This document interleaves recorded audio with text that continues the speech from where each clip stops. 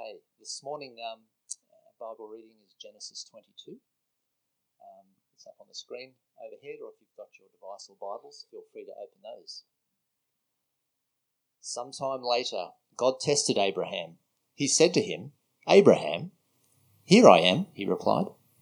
Then God said, "Take your son, your only son whom you love, Isaac, and go to the region of Moriah. Sacrifice him there as a burnt offering on a mountain. I will show you." Early the next morning, Abraham got up and loaded his donkey. He took with him 2 of his servants and his son Isaac. When he had cut enough wood for the burnt offering, he set out for the place God had told him about. On the 3rd day, Abraham looked up and saw the place in the distance.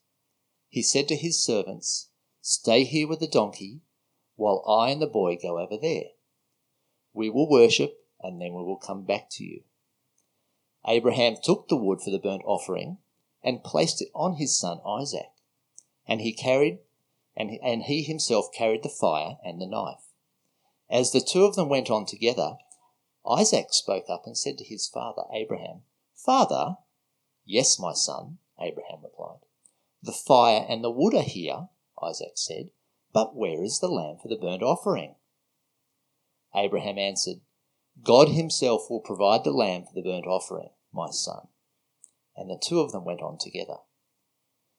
When they reached the place God had told him about, Abraham built an altar there and arranged the wood on it.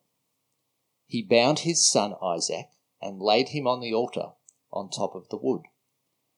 Then he reached out his hand and took the knife to slay his son. But the angel of the Lord called out to him from heaven, "Abraham, Abraham." "Here I am," he replied. "Do not lay a hand on the boy," he said. "Do not do anything to him. Now I know that you fear God, because you have not withheld from me your son, your only son." Abraham looked up, and there in the thicket he saw a ram caught by its horns. He went over and took the ram and sacrificed it as a burnt offering instead of his son. So Abraham called that place, "The Lord will provide." And to this day it is said, "On the mountain of the Lord it will be provided." The angel of the Lord called to Abraham from heaven a second time and said, "I swear by myself, declares the Lord, that because you have done this and have not withheld your son, your only son, I will surely bless you and make your descendants as numerous as the stars in the sky and as the sand on the seashore. Your descendants will take possession of the cities of their enemies, and through your offspring all nations on earth will be blessed, because you have obeyed me." Then Abraham returned to his servants, and they set off together for Beersheba.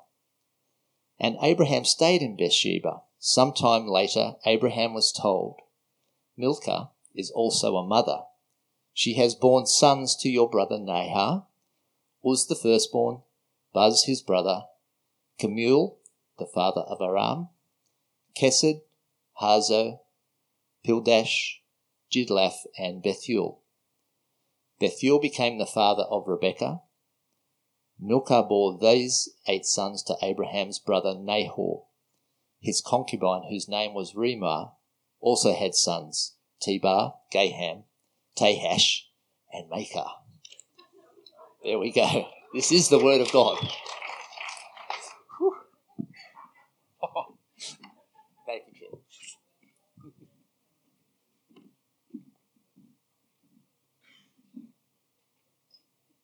I did tell him you didn't have to read that last part.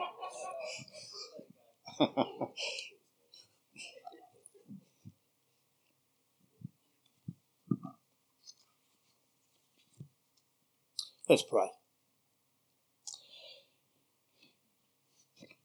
Father, we come to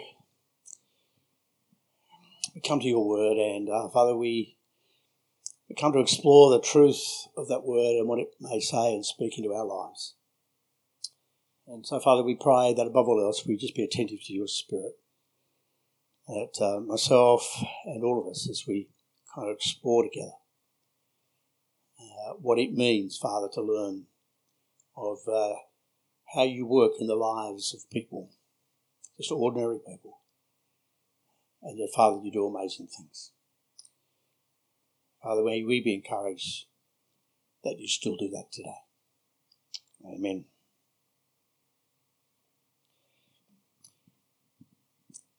Having grown up in the country areas, when I came into my denominational role some years ago with oversight of our churches across New South Wales and the ACT, I was reminded how vital bridges were as I sought to travel across the state and also elsewhere within New South Wales.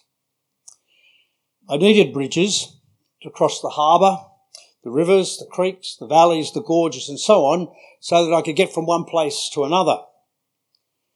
Bridges, in fact, were important.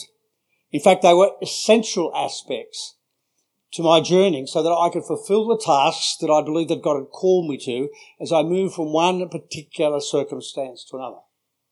Otherwise, I would have had to take long detours or go other ways to kind of get to the destination that often would take me at least twice the time. It was also the case when I travelled to places overseas, that often to get around some of those places and to move from one place to another required to cross a whole range of kind of different bridges. And while on many occasions bridges were smooth and easy to cross, there were times and some instances where the bridges were quite rough and ready, quite narrow and even unstable. Not the particular ones on the screen at the moment, but the others who were. At least they're ones you're probably familiar with. But there are occasions when bridges also collapse or go out of action. That causes one to actually find some kind of deviation or some kind of detour or alternative means to be able to get to the other side or the other place. And from time to time, Judy and I visit Papua New Guinea, where our daughter and her husband work as missionaries up there in Eastern Highlands. And then the compound where they live, there is only one road that actually gets into that compound. And you have to travel over a bridge to get over the river. This bridge was built initially around the 1940s. That's an older picture of the bridge. And in more recent times, before you go to that one, in more recent times, that bridge, they'd put up boom gates and there were guards there and fences and so forth to look after it there. But one day in 2014, a fuel tanker was leaving the compound. And you can see the result on the screen. The whole bridge collapsed into the river. Caused a lot of inconvenience for quite some time, as persons and goods had to be transported or transitioned across the river. The way they did this for a time was by flying fox. So the only way to get goods and so forth into the mission, or only to get individuals into the mission other than using the chopper that they did have out at the airport, was to actually use flying fox. But sometime later, they actually built a temporary bridge on a shallow place further down the river, which enabled smaller vehicles in and out of the compound. Years ago also, when Judy and I were ministering out at Orange, a similar thing happened to the bridge at Wellington that goes over the Macquarie River. There were some heavy vehicles going across that and it fell into the river.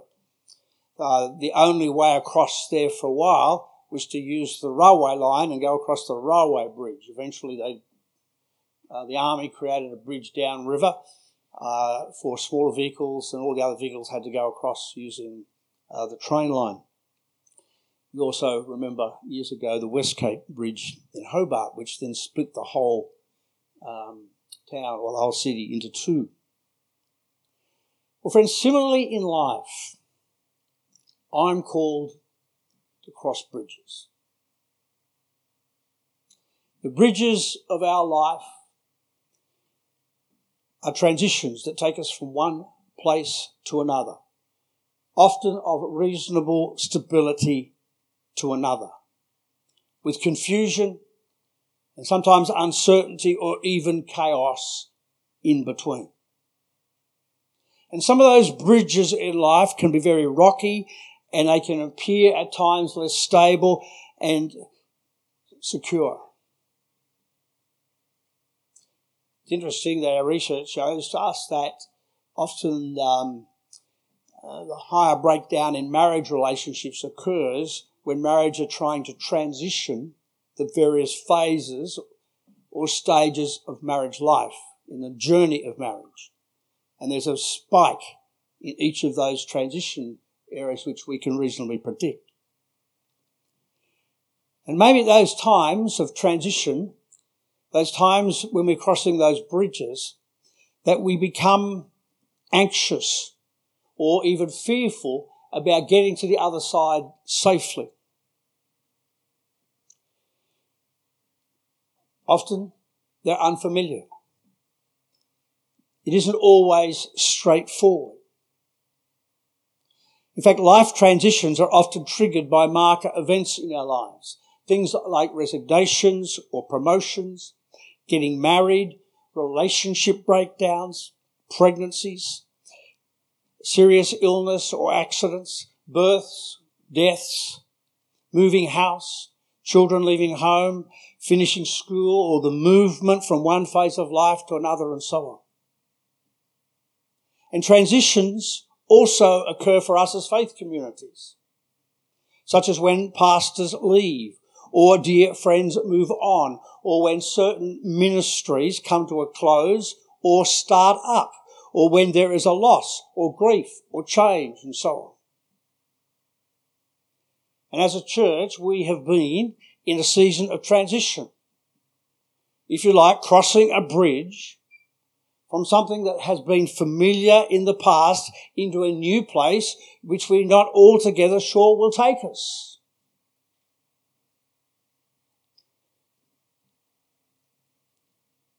These are all bridges to cross, moving from one phase to another.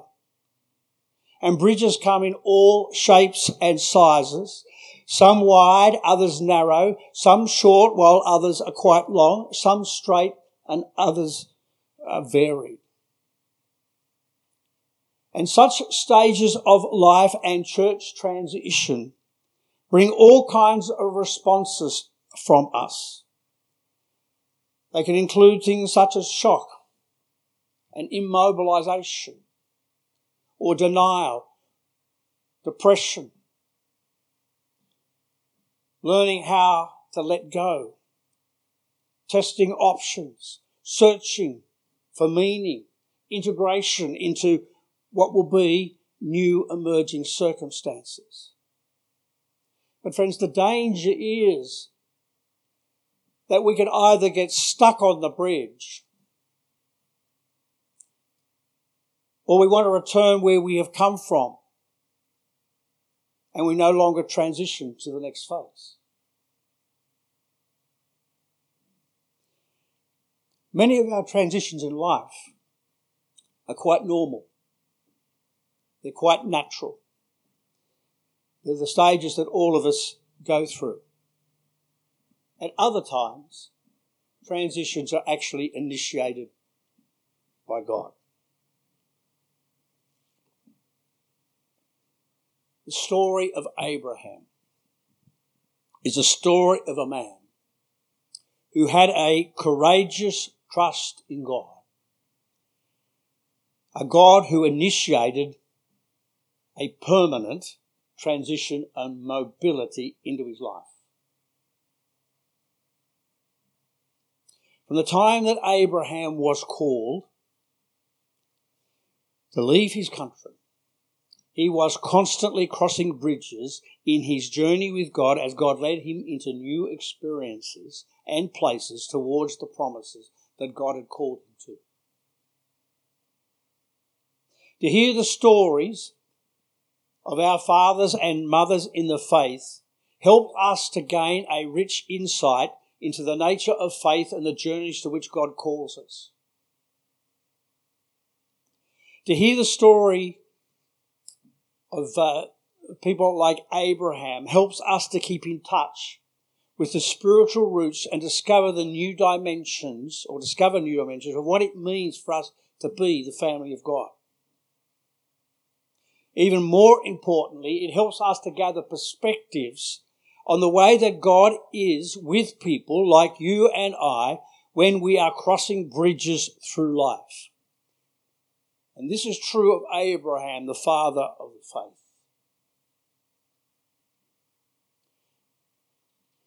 Abraham's story is found there in the book of Genesis, referred to very often, of course, later on in the New Testament, in the book of Hebrews, often refers back to Abraham's journey.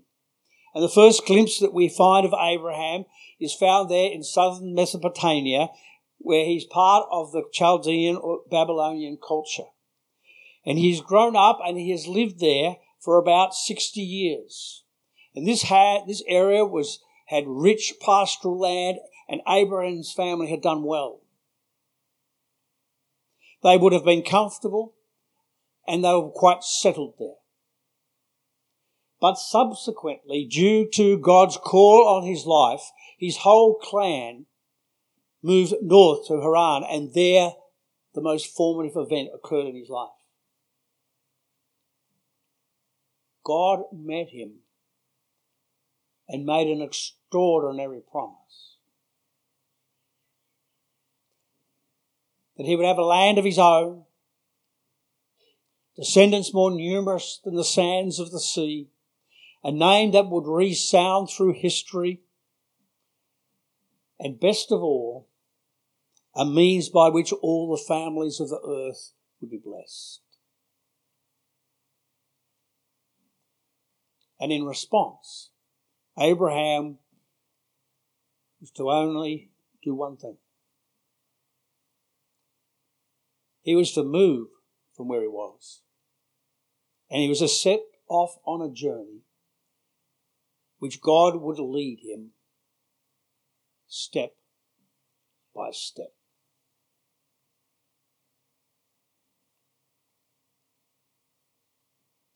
The Lord will provide would become the central reality in the whole unfolding of Abraham's story and for our story. You see, no matter where he found himself, no matter his circumstances, he was confident that God would provide the needs for him and his family, both in the present and in the future. You see, instead of giving Abraham something to settle down with, some secure, tangible anchor, God gave him a promise that was related to movement. There are those who suggest that the pagan religion of this ancient time centered on stability in the midst of chaos. But it isn't necessarily the case with people who have faith in God. Theirs was a faith of travel, of journey, of pilgrimage. Abraham did not settle permanently in any particular location. He was the first of the pilgrim fathers. It was his security in his relationship with God that was the most important. And that had very little to do with remaining still, of being static, but rather had everything to do with extending oneself in the direction of God. It was a faith of promise rather than of constant rest. And Abraham's story informs us as people of faith that God works in the midst of change. Whether those changes influence people in Palestine, Egypt, or Israel, Australia, or Jura. God doesn't work in attempts to freeze life and ministry or permanence. Abraham's dwelling place emerges as a symbol of his lifestyle and by the spirit by which he responded to God. And for a century he wandered around the land living in tents. And he always became the friend and a witness to his neighbours without engaging in their pagan activities. He didn't isolate himself, but he kept seeking to live as a follower of God wherever he found himself. Abraham was a stranger and a sojourner in the land of Canaan. He was ever on the move. His dwelling place could be dismantled and quickly erected in another place very quickly. It would have been very easy for this wealthy Old Testament saint to purchase a huge and permanent mansion and settle down. Actually, he had the wealth and the manpower to build a castle.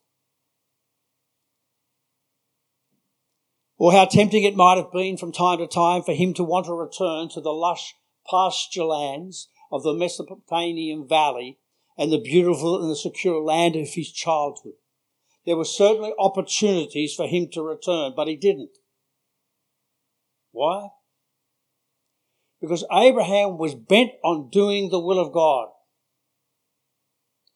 God had called him to leave his homeland, and though he didn't understand all that God was going to do, and all that God was going to accomplish through his life, and all that God was going to accomplish through those who lived after him, he walked in the light and he obeyed God as God revealed himself. He never doubted God's promises, but it was a journey. Now, I'm not calling you all to go to mission service overseas today. God doesn't want all of us, and God's call upon us is not necessarily to pack up and move to another land, but there may be some of you that He is doing that too.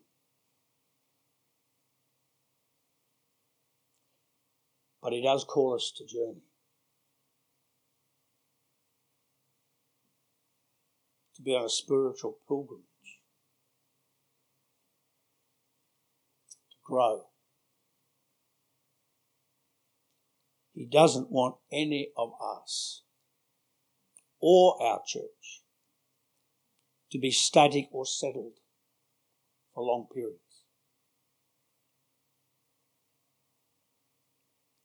This is something that the children of Israel often forgot during their journey towards the promised land, particularly after they left Egypt. See, occasionally they would find an oasis and they would set up camp. And they needed to rest. Rest was an important part of the journey. But sometimes they would then want to settle there, forfeiting the blessings that God had awaiting for them. Because you see, friends, settlers have different focus. Settlers are about building walls, building protection, and making themselves comfortable. But God calls us to be pilgrims, not settlers. And the children of Israel, when things weren't going all that well for them, began to complain. When things got tough, they just wanted to even go back to slavery in Egypt and not pursue the journey towards the promises and the blessings that God had given them.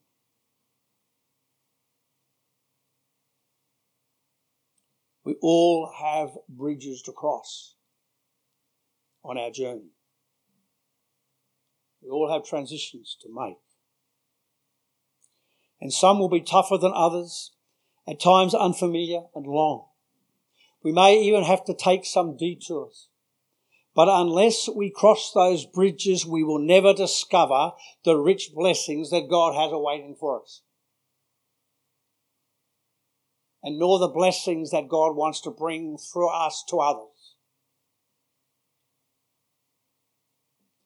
There are times we need to rest, to recover, to renew, to refresh, to be revitalized, but not to settle. We are called to be travellers, pilgrims, not settlers. And the portrait of Abraham that is given to us in Scripture is not of a perfect or even a brave man, but rather God took an imperfect and at times a cowardly and weak man and changed, developed and transformed him. In the next few weeks we're going to be looking at others, of people who felt inadequate and most unlikely who God takes and uses. And he was tested by his circumstances many times and didn't always trust as he should. For example, on arriving in Canaan, there was a famine, but rather conferring with God, he quickly headed down to Egypt because there he could find abundance. Now that was the logical thing to do, was probably a good strategic thing to do. Later on, in fact, God used Egypt to supply food for Joseph and his brothers. But Abraham here was in too much of a hurry rather than to seek out what God wanted him to do. And it was a person-centered decision rather than a God-centered decision. And he had to cover it up with lies and so forth to protect himself. And then there was a time when he became fearful.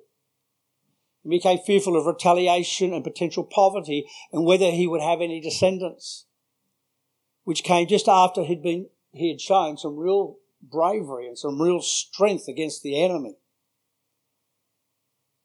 But again, he then tried to find his own solution, because humanly we often become impatient with God and God's timing.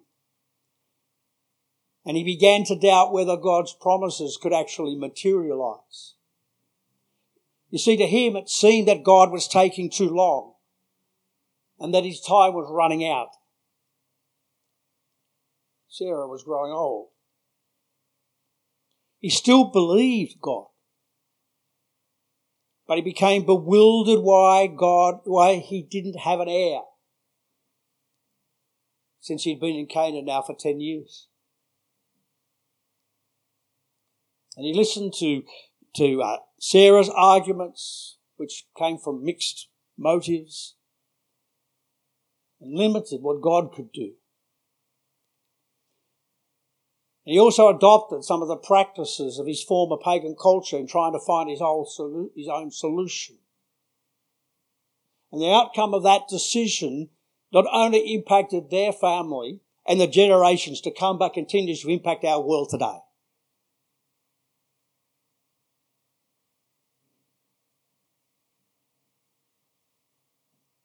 The greatest test that Abraham later faced was the story that we've read from Genesis 22. Things had been going really well now since the birth of Isaac, when suddenly this command comes from God that would have torn his heart apart. How could this be so? Just when all of God's plans seem to be aligned, and then God appears to be taking away all his promises to Abraham. But although he is shocked and surprised, he remains obedient. And then after a few days following in on God's command at the last moment, knowing Abraham's obedience and faith, God intervenes with his own provision.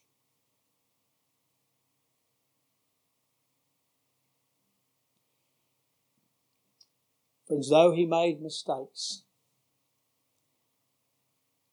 overall he never lost sight of God's promises, of God's plan, and most important, he didn't lose sight of God himself. The Lord took Abraham from where he was led him into a deep relationship with himself.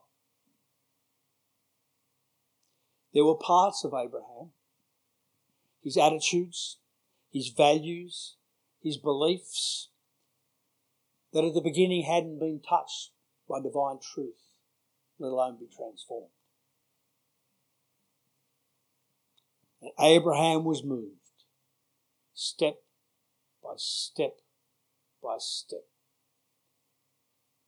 by a gracious and a dependable and a patient God. God was working slowly and thoroughly with his servant in order to move him to maturity.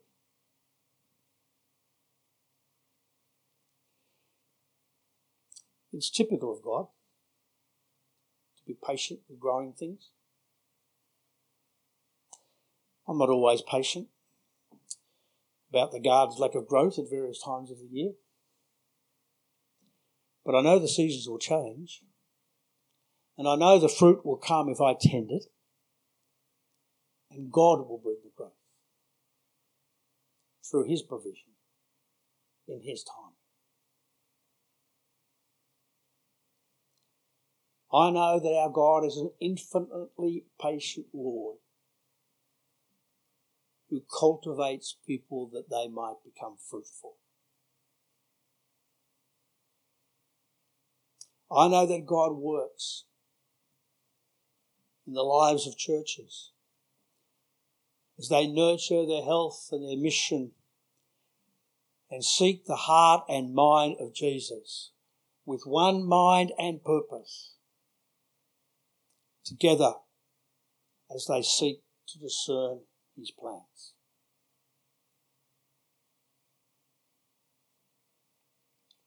God is the one who goes before his people.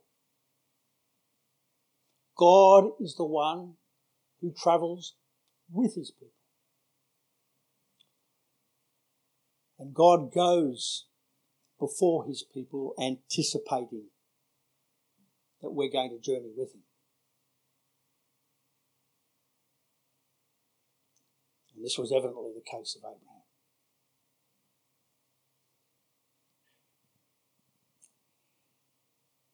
As we come to the end of Abraham's life, there's no doubt that we see a man whose supreme desire was to know God personally and to follow his commands and to walk in his will. Emerging from a raw paganism, Abraham became one of God's most faithful servants.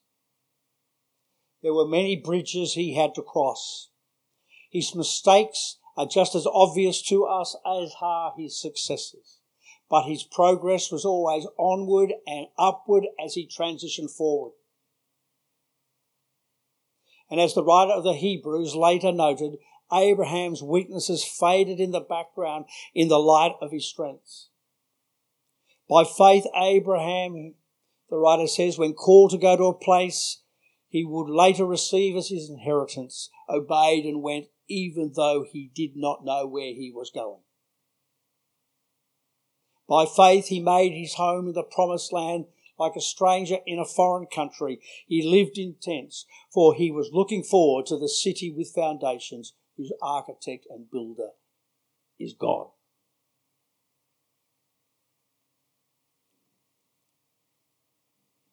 Abraham's lifestyle was characterized by two distinctive perspectives. Firstly, he knew that his time on earth was only a temporary existence. And secondly, that his eyes were directed to where God was calling him.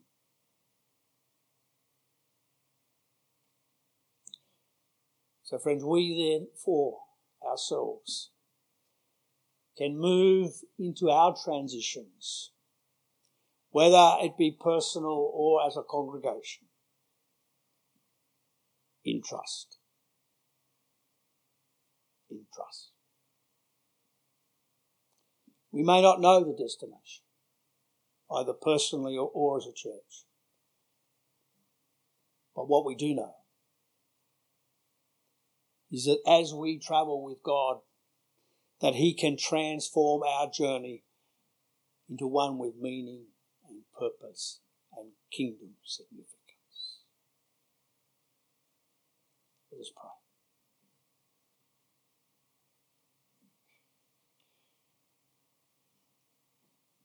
Father, we come to you as people who want to continue the journey.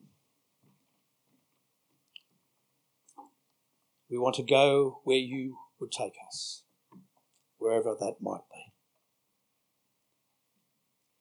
Help us, Father, to grow in our faith, to grow in our love and our hope and assurance that you are not only in front of us, but you are with us, taking us forward to a whole new place. In Jesus' name.